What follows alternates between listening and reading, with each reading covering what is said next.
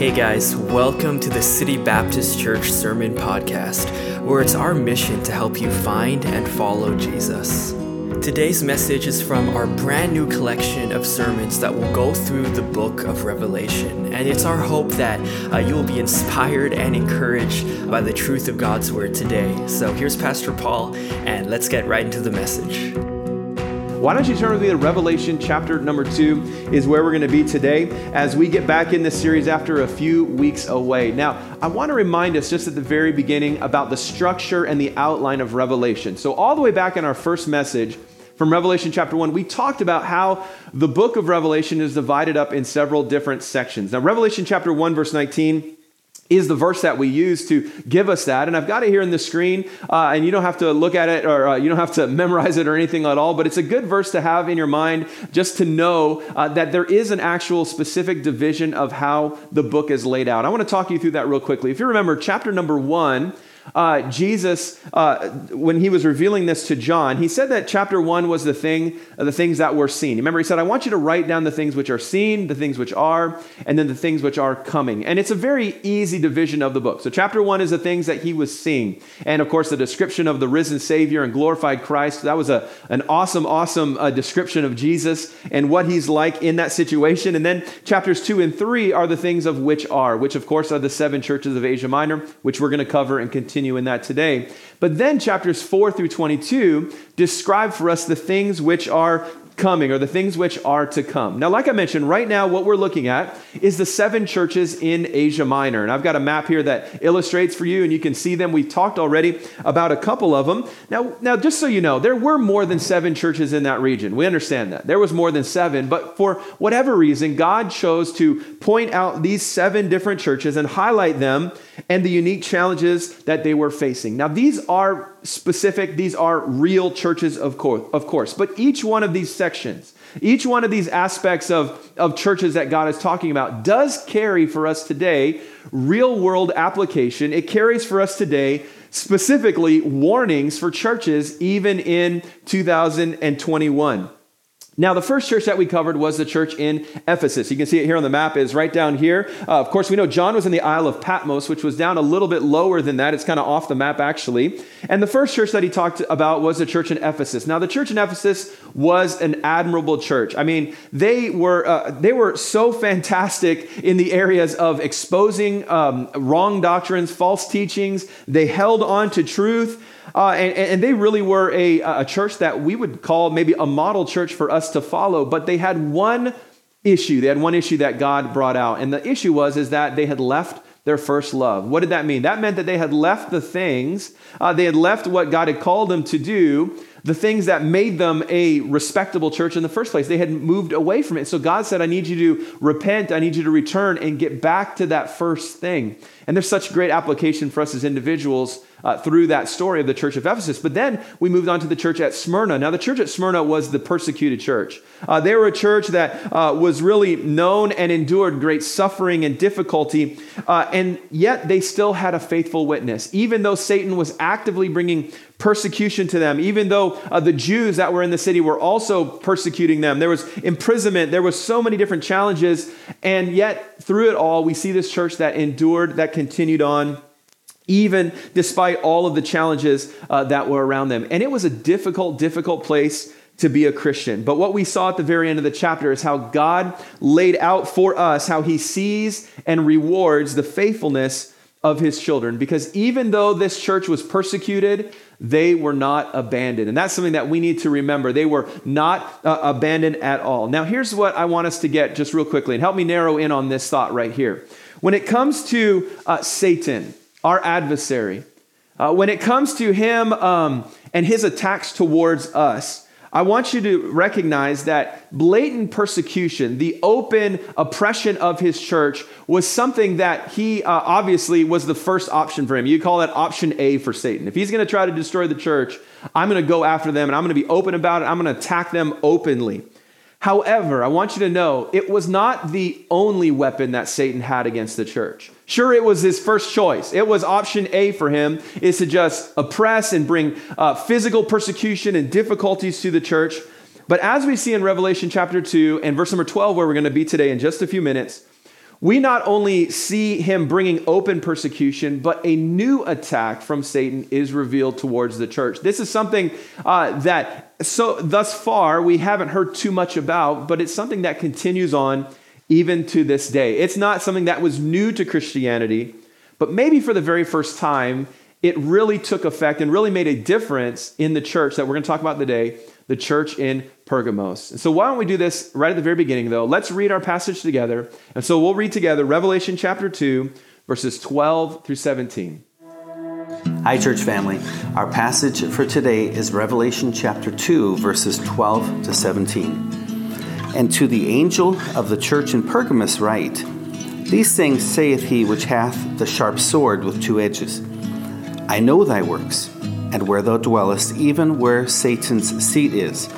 And thou holdest fast my name, and hast not denied my faith, even in those days wherein Antipas was my faithful martyr, who was slain among you where Satan dwelleth. But I have a few things against thee, because thou hast there them that hold the doctrine of Balaam, who taught Balak to cast a stumbling block before the children of Israel, to eat things sacrificed unto idols, and to commit fornication. So hast thou also them that hold the doctrine of the Nicolaitans, which thing I hate. Repent, or else I will come unto thee quickly, and will fight against them with the sword of my mouth. He that hath an ear, let him hear what the Spirit saith unto the churches. To him that overcometh will I give to eat of the hidden manna, and will give him a white stone, and in the stone a new name written, which no man knoweth, save he that receiveth it. Thank you for that, Knisely, and it's been really great for me to have different people reading the passages as we work our way through the book of Revelation. All right, well, we're talking about the city or the church in Pergamos. So let's talk about Pergamos here for just a moment. Now, Pergamos was a city that today is actually in ruins, but it was a very important and prosperous city during this time. It was about 115 kilometers north of Smyrna, about 24 kilometers inland from the Aegean Sea. And along with the cities of Smyrna and Ephesus that we've already talked about, Pergamos really competed with them to be considered one of the top cities, and they really desired to achieve recognition and fame for their city. Now, Smyrna, as we've talked about, was a commercial center. A lot of business was done there. Ephesus was a political city, known for all of the politics that happened there. But Pergamos was considered the religious center of the area. It was known for the temples and the houses of worship that were all throughout the city. But as well, it was noted for something interesting, which was that it had a medical library of some 200,000 scrolls and volumes. It was second only to the library at Alexandria in Egypt. It's interesting to note as well that here in Pergamos, they were the people who invented the process of developing parchment as a writing material. Parchment, of course, being stretched and thinned out animal skins. Now, there's an interesting story behind that. The reason that they had to develop it was because they tried to poach the main librarian from Alexandria. And when the people in Egypt found out that they had tried to take their main librarian from their library to the second library, what they did is they stopped all shipments of papyrus from Egypt to the city of Pergamos. And so then they had to basically develop this new technology. And that's kind of an interesting fact about it. But primarily, like I mentioned, this was a city that was known for their pagan idolatry and pagan worship. Much of the city, like many ancient cities, were built on the top of a 1,000-foot acropolis. Now, we've talked about this before, but most cities had the highest point, and that's where they would put their temples or castles or whatever. They would put whatever it was important to them up on this acropolis. And here in Pergamos, they had one that was over 1,000 feet, over 300 meters high. And there they had all of these temples and these centers that were dedicated to worship. I'm going to move quickly and share a few of those just so you can understand a little bit about what was on there. First of all, they had a temple to Caesar Augustus. Emperor worship was alive and well there in the city of Pergamos. In fact, most people in their businesses burned incense to the emperor every single day as a show of loyalty to them. There was a temple to Athena, and she was worshipped there in a temple. There was a temple to Zeus, which in fact was the largest, at that point, the largest ever altar constructed to a god like that ever or anywhere in the world. It was absolutely massive. It was right next to Caesar Augustus' palace, where, by the way, he would summer here in this city. And then there was Esculapius, which was the god of healing. This was a very prominent god in Pergamos. We would recognize it as a statue that had a snake, a non-poisonous snake wrapped around a pole. Of course, today we see that as sort of the symbolism for the medical field and the medical profession. And for them, it was a false god of healing. And they had a very interesting temple there. But the point I want us to get is that Pergamos was a pagan city.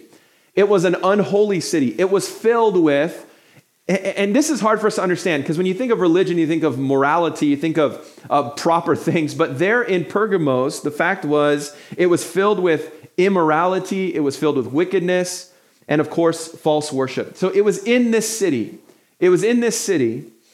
Surrounded on all sides by pagan gods and by pagan worship, that we see Jesus begin to speak to the church there in Pergamos. And he begins with a commendation. So point number 1 today, I want you to see a commendation, or the commendation from Jesus to the church. Look at verse number 12.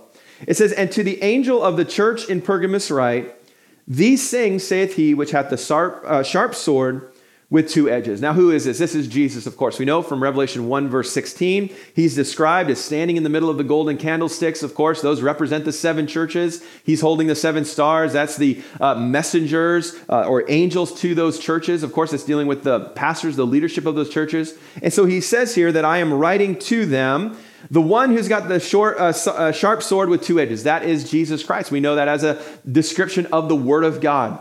And then in verse number 13, he says this. He says, I know thy works. I know thy works. That word know means he fully understands the things that they have been doing. And he says, where thou dwellest, that's Pergamos, even where Satan's seat is, and thou holdest fast my name and hast not denied my faith, even in those days wherein Antipas was my faithful martyr, who was slain among you, where Satan dwelleth. Now, there's 2 things there I want you to notice real quickly, and you probably see it immediately.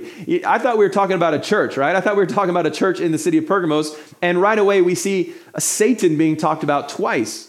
You see how it mentions there, he says Satan's seat and Satan's where Satan is dwelling. Now, this is really interesting here in verse number 13, because we see the enemy of God, the enemy of righteousness, mentioned as having his seat. That means his throne. Having his throne in this city of Pergamos. Now, there's a lot of different reasons why that might have been said. It could have been a literal statement, meaning we know Satan is not omnipresent. He cannot just go, he's not everywhere at once. And so he could very possibly have taken up residence in that area for that time. We don't know that for sure. There's other reasons that people think, maybe because of that, like I mentioned, the altar of Zeus, of course, that it was this huge, it looked like a huge throne and seat to him. That might have been a reason that or that Jesus connected it to the city in that way. Another thing is that people connect Satan's throne with the worship of the god Asclepios, which like I mentioned before, and I've got an image of that god, like I mentioned, and you can see it there. That's the god, and he's got this snake wrapped around. He was the god of healing, and he was the god that people came all over the natural world at that point. They came to be a part of this temple and to worship in this way. He was depicted as a snake, a non-venomous snake, and what they did in the temple is that the temple floor was literally covered with these snakes, and people would come from all over and they would lay on the floor hoping that the snakes would come up and touch them, in which they believed that was a symbol or that they then would be healed at that point. But of course, for the Christians in the city, you got to think about a temple filled with snakes, promising fulfillment, promising healing. You can understand why if Jesus said the seat of Satan, the throne of Satan is there, they would, oh yeah, that old serpent. We know exactly what you're talking about. We know, of course, emperor worship was a problem. This statement could be understood as the fact that they were under the god of this world, representing Satan, not the God, the one true God. A lot of blasphemy that was going on there against the one true God. But Any one of these reasons could be used to identify why he called it Satan's dwelling and the seat of where Satan was. But regardless of the description or why God used that description, what we understand is that it was a difficult and it was a very, very wicked place. And this is where believers lived. This is where people who understood the death, the burial, and the resurrection of Jesus Christ and had placed their faith and trust in him and had a calling to share that gospel with others, they lived in this difficult place. And God gives them a commendation here. He says that they held fast to the name of Christ. They did not deny the faith. They did not deviate from being faithful to the Lord Jesus Christ or the central truths, even in a wicked place like Pergamos. They exemplified the truth, I believe, of what Jesus said in Matthew 16:18, where Jesus said, I will build my church and the gates of hell shall not prevail against it. I think that's a perfect verse to describe what was happening in Pergamos, that even though they were in this wicked place, the seat of Satan, the church still continued on. And for us, church, this is such a great reminder that satanic opposition cannot destroy true saving faith. I want you to understand that. Though we have an adversary who's doing everything he can to come against us, he cannot destroy what God is trying to do because our God is greater than any evil in this world. And because of that, guess what? We can be faithful then to that. Back in verse number 13, I want you to notice, he says, you've held fast my name, you've not denied my faith. And then he talks about even in those days. Now, this is interesting. He says, you held on to the faith even in the days where Antipas was my faithful martyr, who was slain among you. This church maintained their faithfulness, even though this member that is mentioned here was killed for his faith. And notice how Jesus described him as a faithful martyr. Here it's translated martyr. Earlier on in Revelation, it's translated witness. This is interesting. Jesus says that Antipas was his faithful witness. The faithful martyr is actually a term that Jesus used to describe himself. Revelation 1:6, verse 5, and also in Revelation 3, verse 14, we'll see it again coming up. He used that same term that he used to describe himself to describe what Antipas had gone through. And Antipas was somebody who had paid the ultimate price in his refusal to surrender to the evil society that he was in. Now, we don't know anything else about Antipas except for this part of the text right here. More than likely, he was one of the leaders there of the local church. According to tradition, he was actually roasted alive in a metal brass bowl that they built a fire underneath, and they put him inside, and he was roasted alive inside of that during persecution that was instigated by Emperor Domitian. We know for sure that he was not the last one to be killed for his faith, but here we see Jesus finding him worthy to commend him as an example of somebody who held fast to the faith of the name of Jesus Christ. He did not deny the faith, and he is one of many from all of Christian history that we see. He is one of many that have been willing to stand up for their faith and have often given their lives to avoid denying the faith and walking according to this world. Just this week, on April the 9th, it was the 76th anniversary since the murder of a man by the name of Dietrich Bonhoeffer. Now, I've mentioned him before and told stories about him before, but he was a Christian theologian and pastor who was arrested, who was put in a concentration camp, and then ultimately he was hanged for his stance against the Nazi regime. Specifically, he spoke out against their euthanasia policies and, of course, the genocide against the Jews. And he spoke out very openly about it, and he paid for it with his life. You know, that was a time in world history, and especially in Germany, where many of the clergy and, of course, the majority of the society had fallen right into the evil of Nazi Germany. But here was somebody who recognized it as wrong and sinful, and so he stood up against it. He stood for what was right. He stood for the truth, and he paid for it with his life. This week, I was reading on the persecution of the church in the Soviet Union during the early parts of the 1900s, honestly, right up until the 80s. They estimate that some 60,000 clergy gave their lives for the cause at that time, during great persecution and the push of atheism there in that country. And, you know, we could take the rest of the day to share story after story after story from history of how many people have stood for Christ in the most wicked of societies. But the thing I want us to focus on is that while we read these stories and we have a hard time putting ourselves in that position, of course, what it does do for us is that it can give us hope in the uncertain days that we live in today. that we would also have the same stance. We have to remember these men like Antipas and Dietrich and all these others that we read about, they were flesh just like us. They were human just like us. And if God through his Spirit can give them the strength to stand for what is right, all the way up to it costing them their life, surely God can do that for us. I know for me, and maybe some of you are thinking right now, there's no way. I'd take the mark and I do whatever I could to avoid losing my life. And you say, I don't have the strength to stand for God in that way. I believe that's why Ephesians challenges us in Ephesians 6:13 to take unto you the whole armor of God. Why? So that you may be able to withstand in the evil day, having done all to stand. Here's the thing, church. God has given us all the protection. He's given us all the strength that we need to stand like these people, to stand like Antipas, who I'm sure when he arrived in heaven, God said, well done, thou good and faithful servant. We have that same strength. We have that same power within us. We are armed with the same protection as those, and we can take a stand for Christ. It may not be costing you your life right now. It may cost you a friend. It may cost you some other thing in your life. But certainly, church, we can stand. It is in our DNA as Christians to stand up for the right things, to stand up against the evils of this world. And Jesus here commended the church for their stand. Specifically, he highlights Antipas' faithfulness and his courage. And I believe the reason God did that was as a way to challenge the church there, to encourage the church.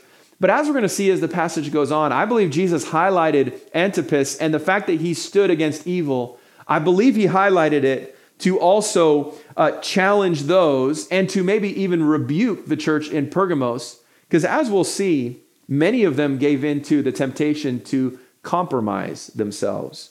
So here we come to point number 2, though. We see the concern. First, there was the commendation. I keep saying condemnation. I'm sorry. It's not it at all. It's the commendation. And now we see the concern of Jesus Christ. Look with me at verse number 14. He says, but I have a few things against thee. Oh man, that right there should cause us to take pause, right? Because thou hast there, he's talking about the church, there them that hold the doctrine of Balaam, who taught Balak to cast a stumbling block before the children of Israel, to eat things sacrificed unto idols, and to commit fornication. So hast thou also them that hold the doctrine of the Nicolaitans, which thing I hate. Wow. You know, Jesus gives them a commendation there, but he also had some concerns about the overall health of the church. Sure, there were some that were standing for what was right, but there were others among them, people that had infiltrated the church that held to some false doctrines. And he mentions here 2 different doctrines. And the reason Jesus mentioned them, because if this was left unchecked, if it was not confronted, if it was not challenged, it had the ability and the potential to actually destroy the church from within. Now, this is the backup plan of Satan that I was mentioning earlier on. This is his second mode of operation, the second way that he goes after the church. Because here's the thing, what Satan cannot intimidate, he then will infiltrate. What Satan cannot intimidate, he will infiltrate. Now, history has showed us that the church was not intimidated by that physical oppression and that physical persecution that they are under. And so what does Satan do? Now he begins to infiltrate them from the inside. And in this case, false doctrine was the vehicle of his infiltration, specifically the doctrine of Balaam and of the Nicolaitans. Now, you might be thinking, what is the big deal at this point? What is the big deal if people in the church hold different doctrines or have different teachings that they believe? If we all believe in Jesus Christ, isn't it essentially the same thing? Like, who cares about all this other stuff? As long as we believe Jesus is the Lord, then we should all be good. I want to challenge you with that kind of thinking right now, because the fact is the scripture warns us against having an apathetic attitude towards doctrine. Now, doctrine is teachings, right? The teachings of the Word of God. And we are warned strongly to be careful about being apathetic towards it. I want to share a few verses with you. Titus 1:9 tells us to holding fast the faithful word as he has been taught, that he may be able by sound doctrine. Now, the word sound there means healthy, good health. And doctrine, of course, is teachings. So that by sound doctrine, both to exhort and to convince the gainsayers. That talks about how doctrine has an influence on people's lives. Titus chapter 2, verse number 1, we're encouraged, speak thou the things which become sound doctrine. There's the same thing. That's what we should be speaking, is true doctrine. 2 Timothy chapter 4, verse number 2, every pastor's favorite verse, preach the word. Be instant in season, out of season, reprove, rebuke, exhort with all long suffering and doctrine. And I know people, you look at it and you say, oh yeah, pastors love this verse because it says rebuke in there. And it says reprove. I want you to show you the hardest part, with long suffering. And doctrine though, notice that. He says, for the time will come when they, that's speaking of the church, the listeners, will not endure sound doctrine. But after their own lust shall they heap to themselves teachers, having itching ears. That's a great way to illustrate. They just want somebody to tickle their ears. I want somebody to say things to me that make me feel good about myself. And they shall turn away their ears from the truth and shall be turned unto fables. Listen, 2,000 years ago, church family, God placed an emphasis on having the right doctrine in the church body. He says you've got to have the right teachings, doctrine that is biblical, doctrine that is centered on the Lord Jesus Christ. Yes, there are areas of methodology and practice and things that we have different opinions on, and we have flexibility within it. But when it comes to the doctrine that the church teaches, there is not any flexibility. We need to stay true to what the Word of God says here. Now, the Nicolaitans that were introduced here, they were people that were straying away from it. Now, we don't know a whole lot about them. History and other historical sources talk and mention that possibly they came from Nicholas, who was one of those 7 deacons that was chosen in Acts chapter number 6. Whether or not he became apostate or whether it was his followers that changed things around, we don't really know that for sure. But his teachings certainly were corrupted. And what they did is they abused the privilege of Christian liberty, and they added into the church and added into their faith extreme immorality and wicked practices that should not be a part of anyone's life. And yet they added it into the faith and said, oh, this is perfectly acceptable. Now, interestingly enough, about the name Nicolaitans, it means to rule the people. And essentially what they taught was then what is referred to here in the passage as the doctrine of Balaam. Now, this is kind of interesting here. Nicolaitans means to rule the people, and basically what they taught was the doctrine of Balaam. We'll cover that in a second. The Hebrew name Balaam means Lord of the people. Very interesting. There, you see the two. It's almost, they're two synonymous names here that are connected. And essentially what God is describing here is a group of people who lorded over others, meaning they told others, you don't know what you're talking about. We know what's right. You need to listen to us. And this is what we're telling you to do. And of course, they were leading them astray into immorality. Now, we need to understand the story of Balaam if we're going to get a full picture of all of this. And so Balaam is covered in Numbers 22, verse 25. And this image that I've got here, for some of you will bring back memories of maybe Sunday school as a kid. And you've got the angel, and you've got Balaam, and he's on a donkey, and there's others there. And the full story is in Numbers chapter 22 through 25. And I'd encourage you maybe to go back and look it up. But I'm just going to give you a really quick overview of who Balaam was. So Balaam was a true prophet. He really was. And the problem with Balaam, though, is he had a problem with women and with money. Those are his two big problems in his life. What do you know? It continues to this day. But what he did is he actually would make money off of his prophecies. And so he was hired by the Moabite king named Balak. We see that mentioned there in Revelation chapter 2 as well. And so he was hired by Balak to come. And the reason the Moabite king hired him was to come and to curse Israel. Israel was encamped there close to Moabite and by Moab there. And he said, I want you to come and I want you to curse them. Well, interesting, as he went to curse them, God kept bringing things into his way to slow him down from going there. Eventually, God used a talking donkey. Yes, incredible story. You need to check that out. To rebuke him. And in fact, when it came to that point where he stood over the people and he was going to bless them, God turned the curse into a blessing. God turned the curses into blessings. But here's the end of the story. The king, Balak, still got his money's worth out of it. You say, how? Well, because Balaam could not curse the people, God would not allow him to. God always stopped him or changed it into a blessing. Balaam eventually gave Balak some advice, and the advice was that you need to go down there, you need to make friends with the Israelites. You need to invite them to worship with you and to feast with you at your own altars. It's the old adage, if you can't beat them, join them. And that was the advice that Balaam, okay, we're talking about the doctrine of Balaam, the advice of Balaam to Balak, you need to go in and infiltrate the children of Israel. Now, Israel at the time they responded very friendly to them. In fact, we know from the passage that the men in particular were taken away and swayed by the women of Moab to go, and this was a whole plan for them to go, and they began to eat meat that had been offered up to false gods and idols, which was against what they were to do. They then as well began to be involved in sexual sin and fornication with the Moabite women. Some of them even married some of them, and then became a part of these heathen religious rites. And when God brought judgment to Israel for that sin, 24,000 people died under his judgment because they were disobedient and they compromised and they disobeyed God's law. You say, so what does this ancient history have to do with the church here in Pergamos? Well, it has a lot to do because God mentioned it, first of all. But secondly, it gives us an idea, a clue as to what was happening in the church. Here's what we believe was happening is the fact is that there was a group of people who decided that there was nothing wrong with them being Christians and being a friend to Rome. There was nothing wrong with them being Christians and being connected in with the pagan worship and the activities of the day and of that area.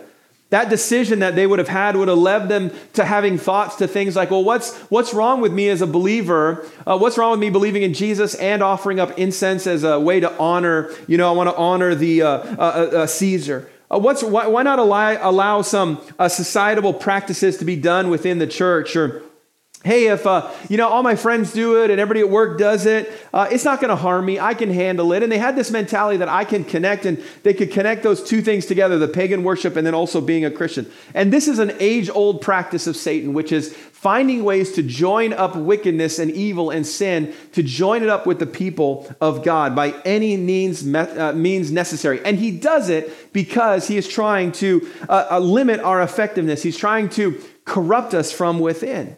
This is why, again, we take doctrine so seriously, why we do all that we can to not allow anyone or anything to get us off course. That is why we as Christians must stand for truth, even when our society is trying to propagate all sorts of crazy things. We need to stand for truth and do what is right. There is a cost, though, for that.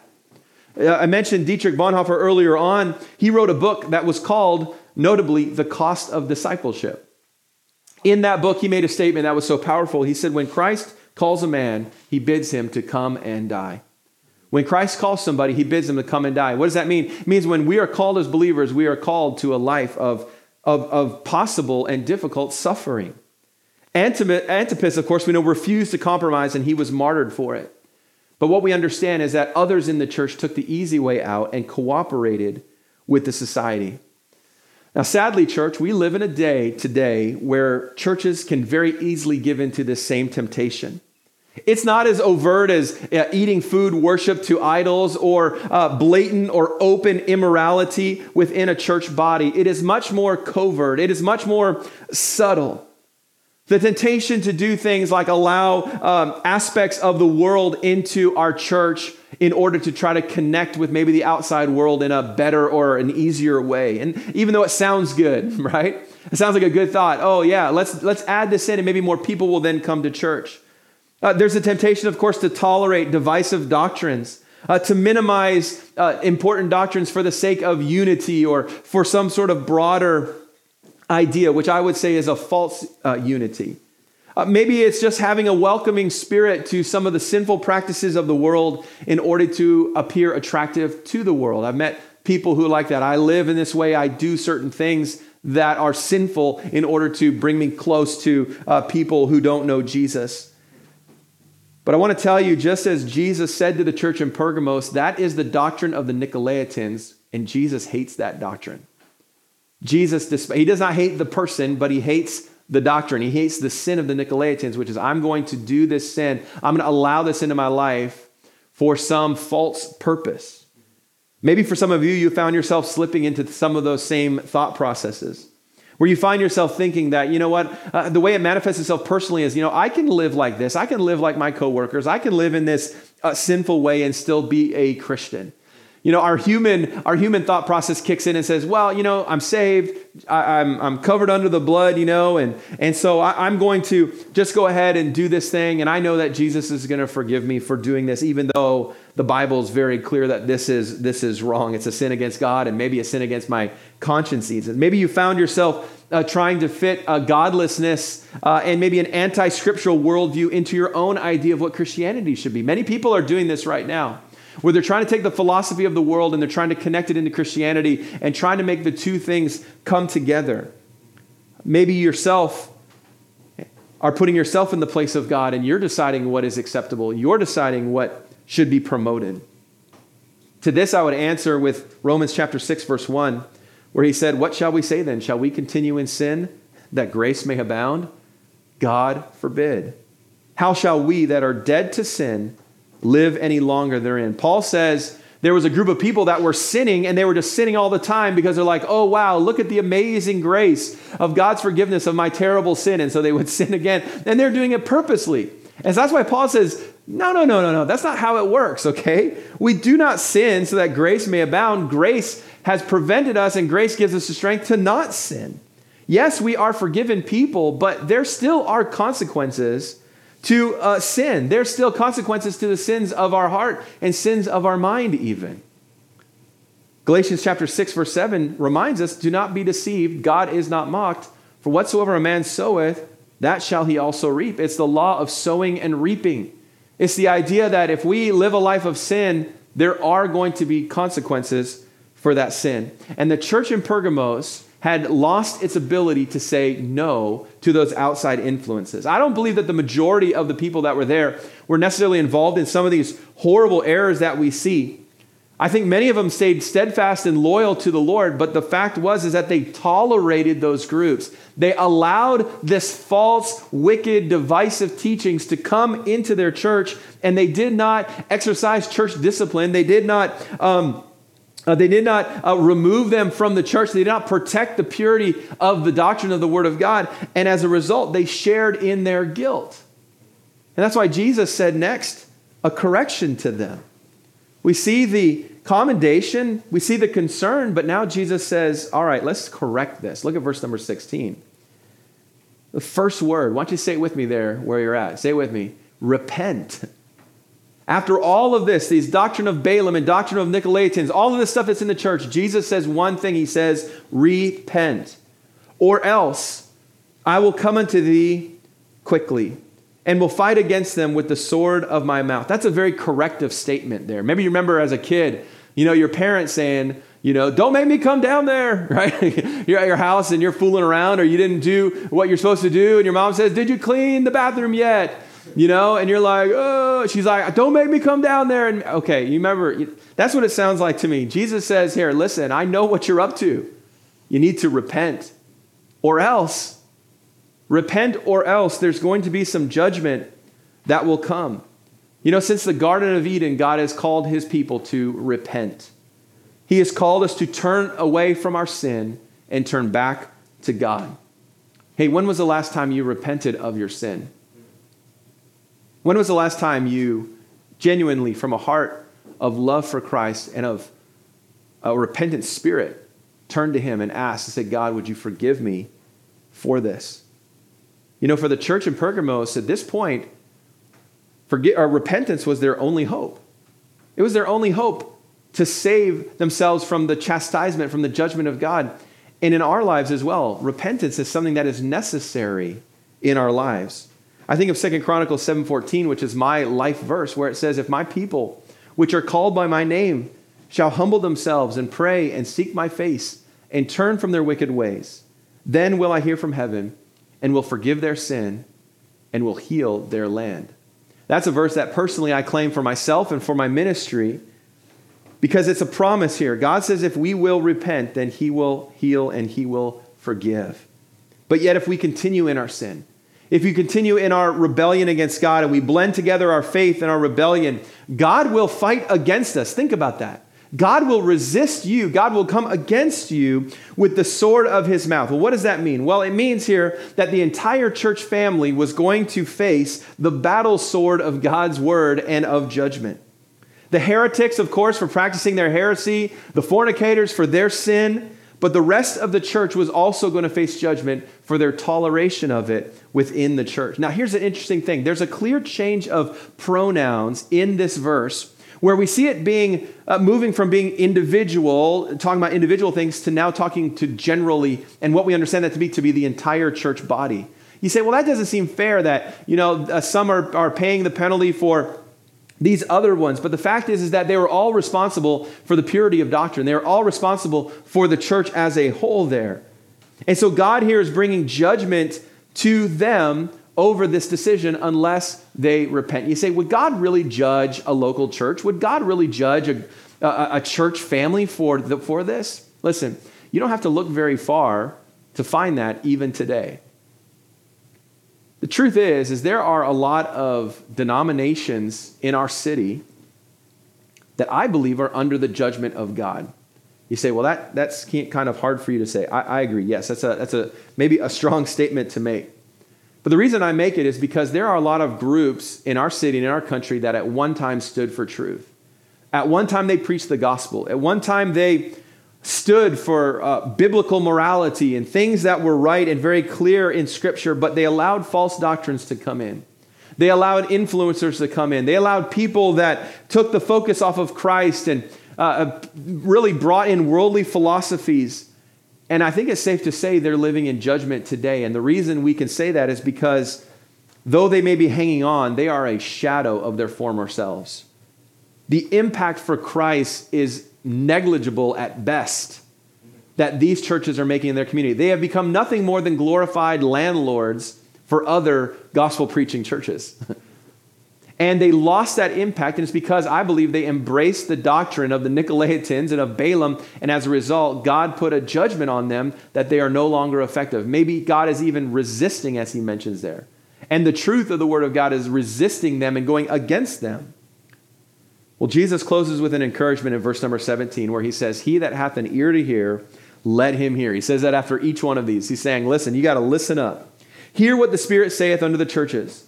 To him that overcometh will I give to eat of the hidden manna, and will give him a white stone, and in the stone a new name written, which no man knoweth, saving he that receiveth it. Now, this is interesting here.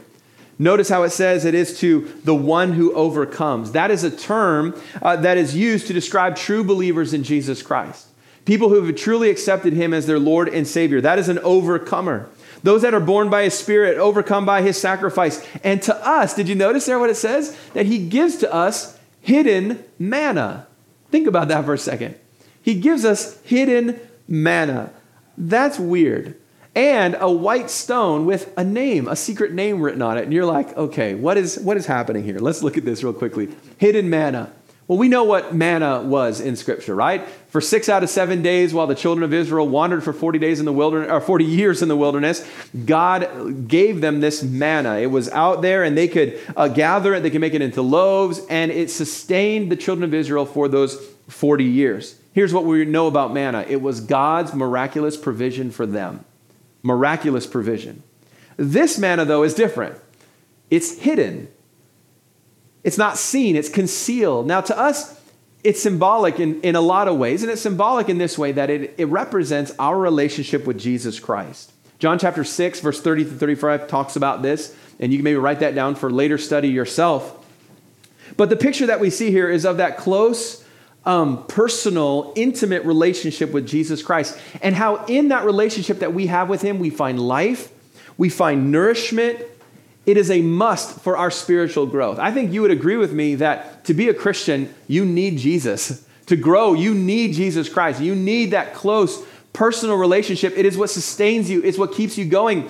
And that's what he's trying to talk about here. He's saying, listen, I'm giving you this hidden manna, this thing that nobody else sees, but it is a strength. It is a nourishment. It is something that stays with you in the most difficult of times. If you're in the wilderness or not in the wilderness, I'm there with you. And he gives to us this hidden manna. And then it also says that he gives us a white stone with a new name that no one knows. Now, to be honest with you, this is a puzzler. This is a puzzler.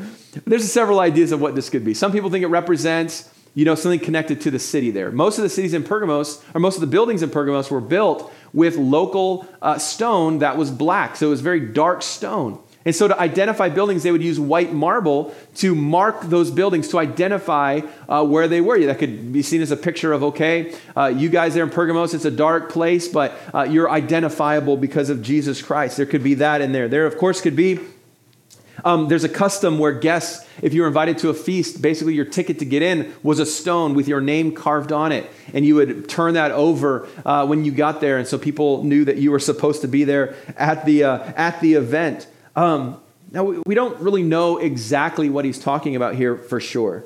But what we do know is this. This was something special between God and his children.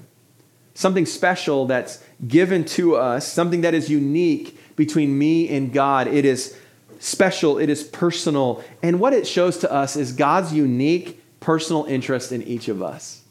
That God cares about every single one of his children, and he knows us intimately.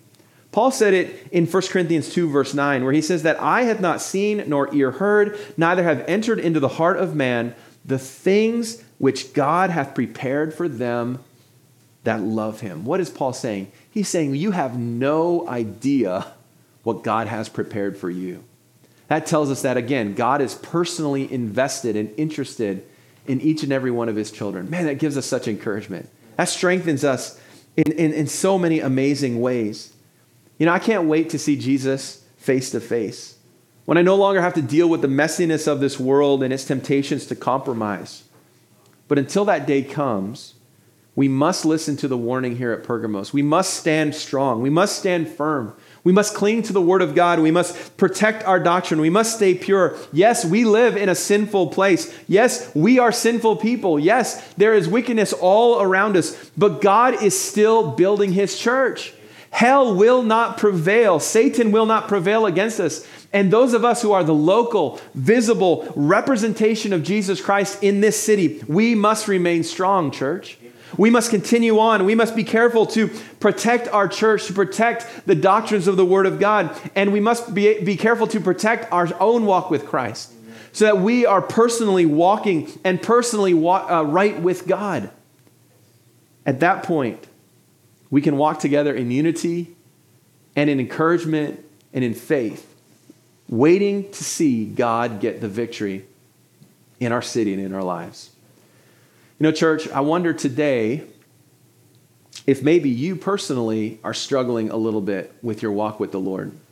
You say, yeah, Pastor, it's not what I think it should be. That's not what I really mean. I mean, you personally, between you and the Savior, you're not quite right with the Lord. Yes, he's forgiven you. Yes, he has paid for your sins. But there's still something between you and the Lord. Maybe you've allowed some of the world's philosophies to come in. You are trying to connect maybe what's going on out there and what you've heard and what you've seen and trying to make it a part of your faith when the fact is it actually it doesn't work. You've strayed away from purity of doctrine in your own life. You've maybe been out trying to, you've been taking in some false teachings maybe, or things that you're wondering about, and you're just sort of trying to figure it out on your own. You're making decisions on your own in that sense. Scripture tells us here that's the doctrine of Balaam. That's the doctrine of the Nicolaitans that we must be aware of, that infiltration that Satan uses. We must be careful in that. We must search the Scripture. We must know what the Word of God says so that we can make those proper decisions and understand what is true and what is false. Maybe for some of you, you just allowed the world to influence you in a way, and you need to get right with the Lord. Can I give to you what Jesus said to that church? Would you repent? Would you get right? If you've allowed some of those things to creep in, worldly influences, things that you know are not of Christ have come in, would you repent of that today? Would you get right with the Lord in that area today? Don't put it off any longer. We hope that today's message was a help and encouragement to you in your walk with God. To stay connected with us, give us a like on Facebook or follow us on Instagram at Van City Baptist. Our prayer is that God will grow and bless you as you pursue His will for your life.